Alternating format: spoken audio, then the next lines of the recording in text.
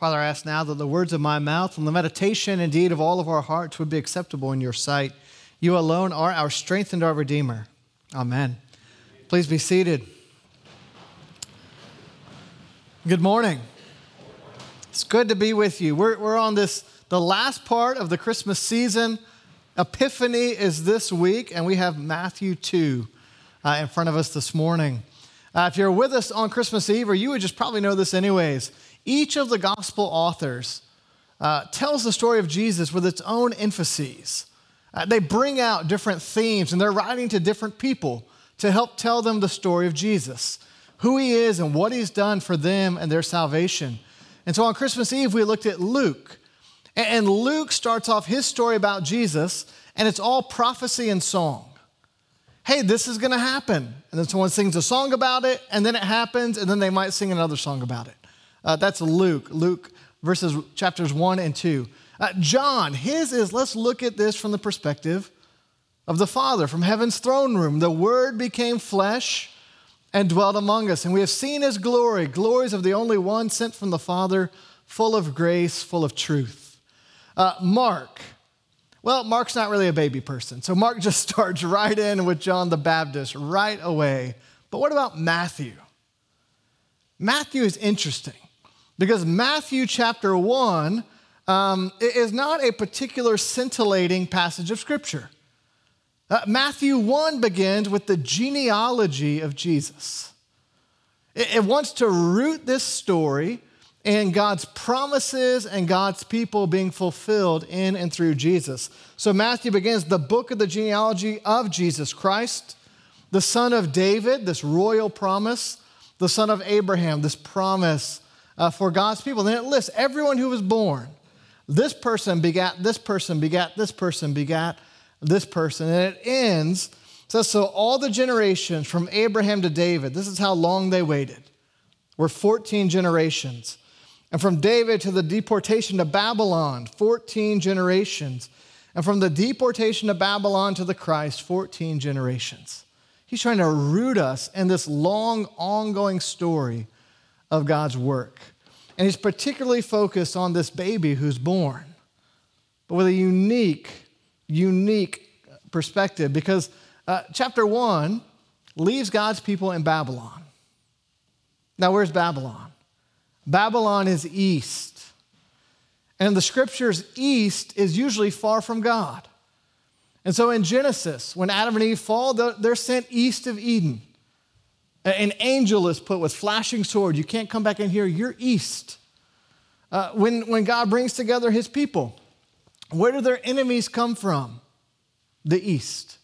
Empires that come from the east. When Israel itself is in sin and rebellion, what happens? They're taken east. East is as far away from God and his people and his promises as you can get.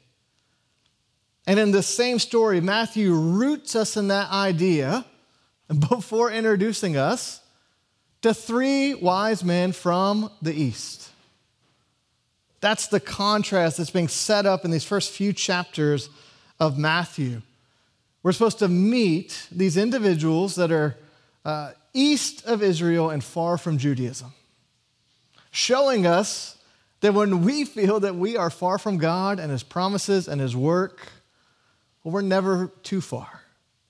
God is always able to reach us, and God is always able to draw us to himself. And so we're shown this pretty unorthodox journey of these magi, these wise men, and then we're shown this remarkable encounter as they encounter the Lord Jesus and offer gifts. I just want to kind of go through this section today, look at some of these themes, maybe hold some of it up and think about it together and see what God would teach us this morning. So first, this unorthodox journey. Here we have this long genealogy, such and such begot such and such begot such and such, and then this really short, now the birth of Jesus took place. And immediately we hear, now after Jesus was born in Bethlehem of Judea, in the days of Herod the king, behold, wise men from the east came to Jerusalem. Wise men, who do you think these are? I think most of us immediately go, oh, it's the 3 kings. Well, yes, we're going to sing that. Don't worry, we're going to sing that at the end of our service. But we probably learned that more from music than from studying the background of this passage. It's more likely these are court royals. They're in the court of nobility, and they are dabbling in probably pretty dark and mysterious things. They're magi. You don't have to know a lot of Greek to figure out that we get magic and magician from magi. When I think of this, I don't know what movies kind of fire your imagination, but I remember when I was a kid, Aladdin came out, the good one. And in the good Aladdin, you had Jafar. And Jafar is this mysterious, powerful, rich musician. He's not the ruler he wants to be, but he's just this kind of sidekick of the ruler. You remember that guy? That's what we're encountering here. And there's 3 of them. And we're told here that they arrive probably from the east, maybe Iraq, Iran, Assyria, Babylon. We don't totally know.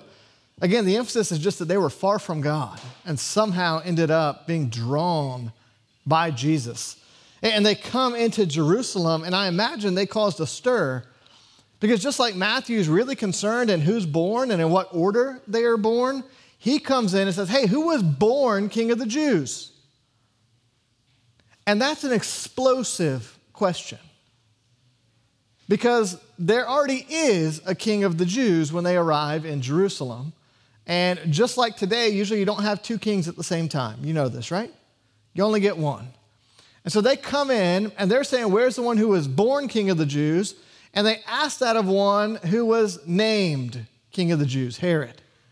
There's a difference between being the rightful heir, the rightfully born king, and the puppet pretender who grasped at power, who essentially sold out his own people, profited on his own people to say, Rome, if you'll put me in charge, I'll keep things in line. This is like a first century hall monitor. That's Herod here in our passage. And it's a little scary because Herod is not just kind of a hall monitor who can't do anything. He's dangerous in the Bible. He's dangerous in real life. And these guys show up, the Magi. They had somehow looked at the sky and seen a star and combined astrological observation with astrological speculation. Not supposed to do that according to the Bible, but they did it. And they've come to a conclusion and journeyed east to find the one born King of the Jews. And Aladdin shows up and asks the king, hey, where's the rightful king? And Herod gets worried. Herod starts asking questions. But before we talk about Herod, just think about that. These magi. I mean, how odd. I mean, can you imagine a less likely group of people searching for Jesus than rich, pagan, Gentile magicians? Yet somehow in the folly of their seeking God, God finds them. They were intellectually curious, they're spiritually hungry, and God gets through to them. And he draws them. They think they're on a journey, but God is drawing them step by step on this journey that would change them forever and teach us today. So they go to the palace. That's where you would go, right? Hey, there's a newborn king, must be at the capital. So they arrive. I'm sure they thought there would be rejoicing. You know, I don't know if they had mailboxes in the first century, but like, a blue balloon. Baby boy is born, kind of a thing, outside the palace. And there's nothing. So they start asking questions. You see, in Jerusalem, those who were wealthy and powerful and religious, they had missed it completely. And so they encounter, again, the infamous Herod, this madman. Part of the 12 days of Christmas, we celebrate the Feast of the Holy Innocents. These are young children that Herod slaughters to hold on to power. It reminds us of when Moses was born. And Pharaoh said, hey, we got to get rid of some of these. And tradition actually tells us that Herod included his own son in this. A little worried that one of his kids might have been born to take his throne. That wasn't a one-time thing, by the way. Herod, throughout his life, killed his own children. And it just shows the lengths he would go to hold power, the grasp that power had on him, his fear, his paranoia, his greed. Word on the street was it was better to be one of Herod's swine than one of his children. And I'm guessing that swine were not treated well by the named king of the Jews. Not very kosher, as you know. It is worth knowing that this man, this kind of madman, he was remarkably gifted. He was actually remarkably gifted as a businessman and as a project developer, as a construction overseer. He had these architectural marvels, these lavish projects and towers that he would build. If you go to Israel today, you're going to tour a lot of sites that are ancient and they're still standing. Most of the ones that are still standing, Herod built or commissioned. He was a master builder. When I visited Israel years ago, our guide was just trying to get us to understand, like, Herod's a big deal. Like, he just appears a little bit in the scripture. He's like, no, this guy ran the ancient world in the first century in the Near East, especially in Jerusalem. He said, think of this kind of like Saddam Hussein. If you're a college student, that's a guy from a while ago. But Saddam Hussein, he's this ruler. He's not, he's narcissistic, he's insecure, he's cruel, he's violent, but he built stuff and did stuff. And that's why Rome liked him. He could get things done. He understood the ways of this world. And that's part of the clash, the collision that just should be flying in our imaginations as we look at this. It's interesting. Herod hears about what's going on, and he's a resourceful guy. So he said, hey, this seems like maybe a religious question. Let's get the religious experts in. He goes, hey, what's going on here? Where was the Messiah supposed to be born? And they said, well, Micah 5, it's really clear. O little town of Bethlehem. We know where this is going to happen. You see that? They know their Bible. They know where to look, but they miss Jesus. I don't know. I was challenged by that this week. And I don't know, as you read this, I think we can identify with different characters in this passage. Maybe you're kind of like the Magi. You're just this far out pagan. God bless you if you're somehow here today or watching online. And God's drawing you in some unorthodox ways to himself. But I think most of us, if we're gathering in a church for Sunday worship, we have a lot in common with these religious leaders. We have the right book. We have the right answers. But do we see and notice when God shows up and works all around us? And that's not to say there was anything actually wrong with their book or their answers. Don't mishear me on that. The problem was that for them, somehow it had all become theoretical. That's what I think. They knew about the promises of God, but they've been waiting so long. Did they expect them to ever be fulfilled? Would it ever finally come true? They knew God had worked in the past, but man, they looked around and Rome's in charge and this joker Herod's on the throne. That seems like maybe God's retired or taking a sabbatical or leave of absence, something. He doesn't seem to be at work in the way they would have expected all around them. And again, I'm not trying to be hard on them. I mean, how often do we miss what God's doing around us or within us or in our families or communities? And then that's set in contrast with 3 Jafars, maybe on camels, who saw something crazy in the sky and had enough wealth and means and leisure to come to Jerusalem to figure out what it was all about. There's a similar story from the New Testament. It hammers this home on how those who seem like they shouldn't be understanding the things of God seem to get it, while those who it feels like they should get it miss out on what God's doing. It's the parable of the Good Samaritan. You probably know this parable. There's a person journeying along, and they're jumped on the road, they're ambushed, they're beaten, they're left for dead. And so we see kind of these 3 different folks come by, and we're supposed to learn from this. So first, a priest comes by. And you're like, all right, cool. This guy's in need. Here's a priest. Nope, keeps going. Doesn't have time for that. Guy might be dead. We don't want to get our hands dirty or unclean. And especially if he's on his way to the temple, like that's a real concern for him. All right, here comes a scribe. The scribes are who Herod had in at his beck and call. Maybe the scribes will stop. They come up, nope, cross to the other side of the path, keep going. No, it's this Samaritan. The Samaritans were these kind of, sketchy. They're sketchy theologically. They're kind of religious half-breeds, is what they would say. And the Samaritan stops. He sees this person as someone made in the image of God. He just has human decency, and he cares for this wounded person. And again, that reminds me of this passage. And it's not that God's saying it's good to be on the outside looking in. He's writing stories like this. We have the parable, we have the Magi, to say, hey, if you're in, are you paying attention? Are you noticing? It's a challenge to go, if outsiders get it, how much more should God's people realize what's happening? And how and when God is at work, how he's fulfilling his promises. And so Herod tells them, he's pumping them for information. They figure out, okay, Bethlehem. He goes, okay, go to Bethlehem, go and search diligently for the child. I like the irony of this because it's one of the best sermons in the whole New Testament. From Herod, go and search diligently for the child.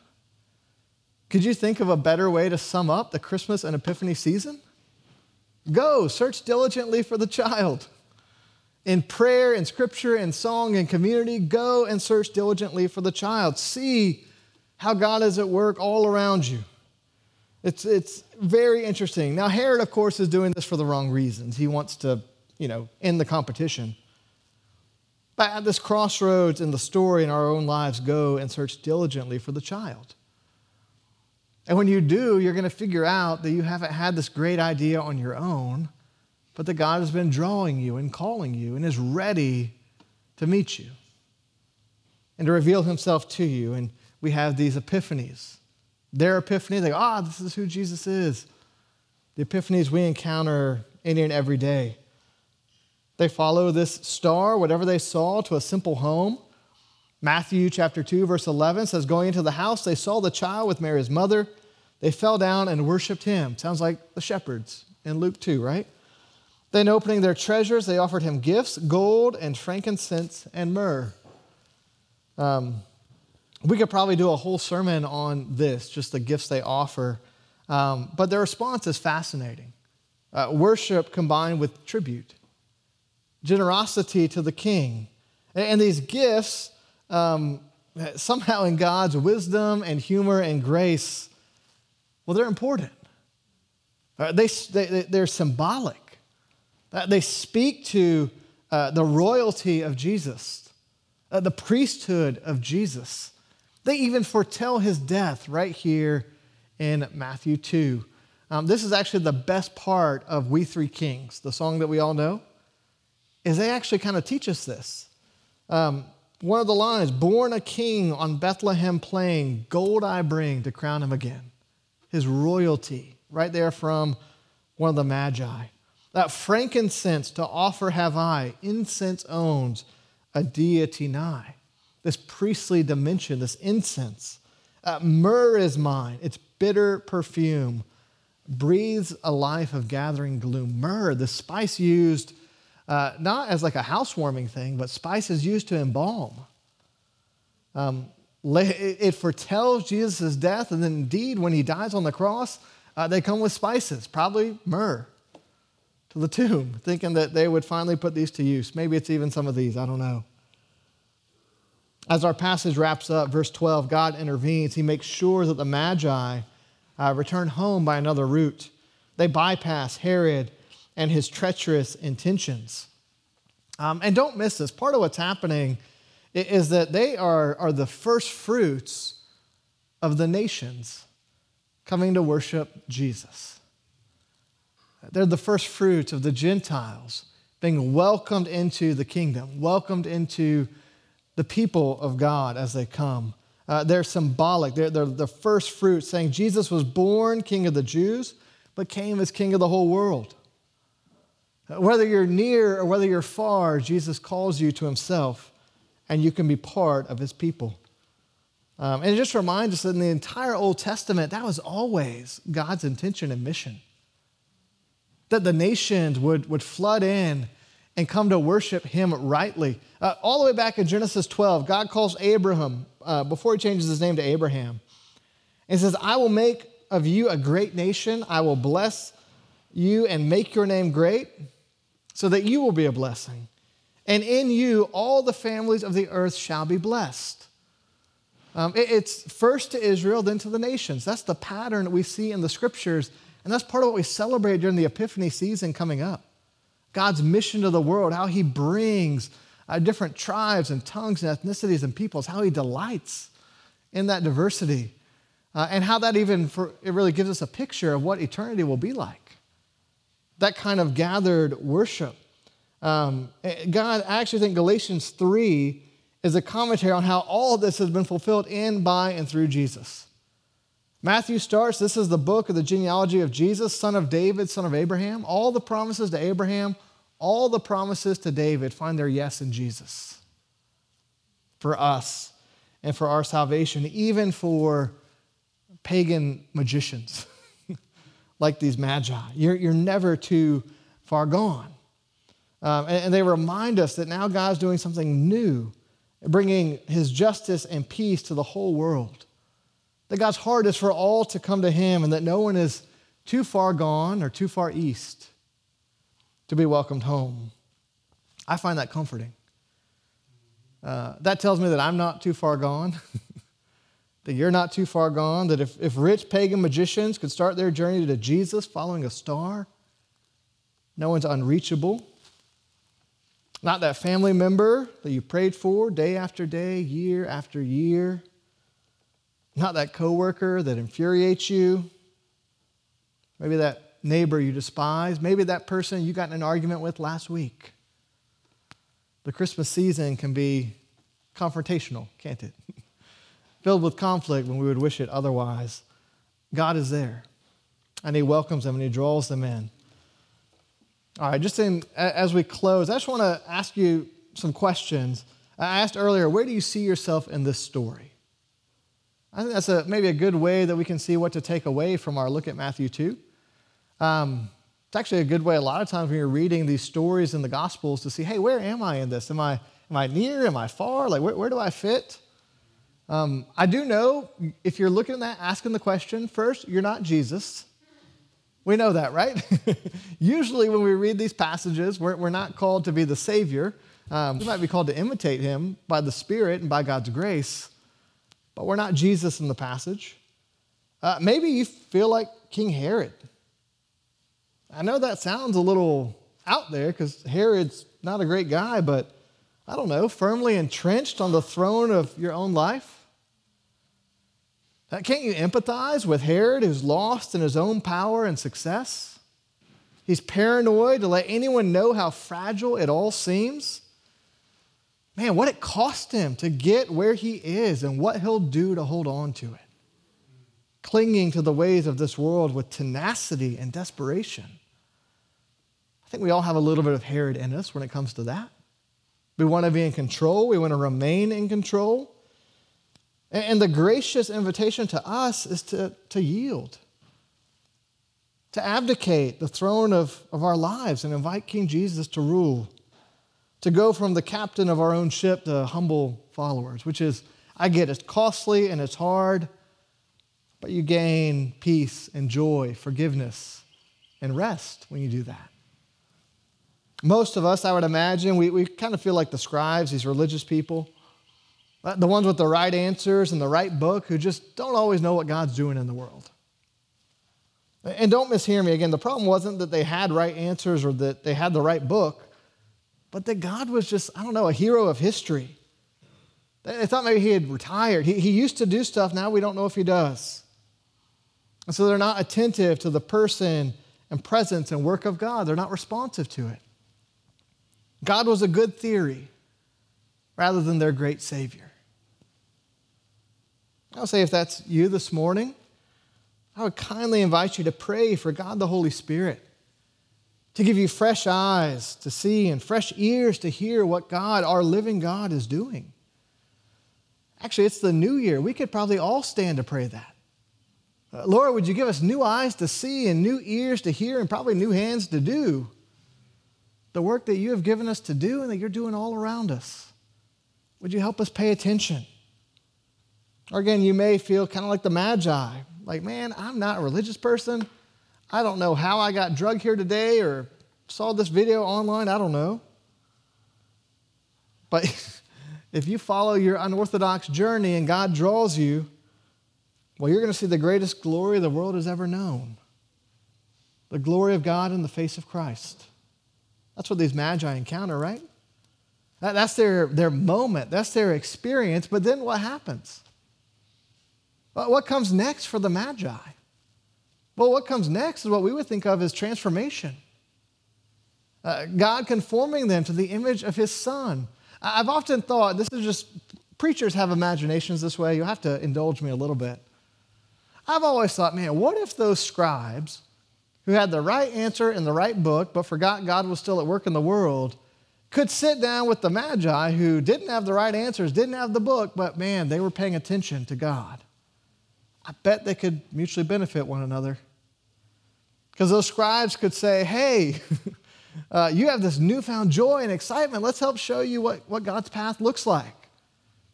And those magi would say, man, you've got all the stuff, but you forgot what it's about. And maybe our newfound joy and excitement, you could actually just be reminded of the joy of your salvation, of what it was like when it was fresh and new and what God could still be doing in your life. What if they just got together and had a little coffee party? I bet they could benefit one another. Just to see through the newfound joy and astonishment of the magi.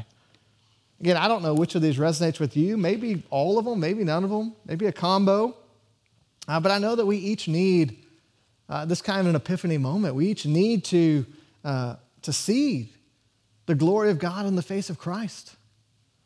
We're blessed to be drawn by this one full of grace and truth. And then when we come and like the magi, we adore.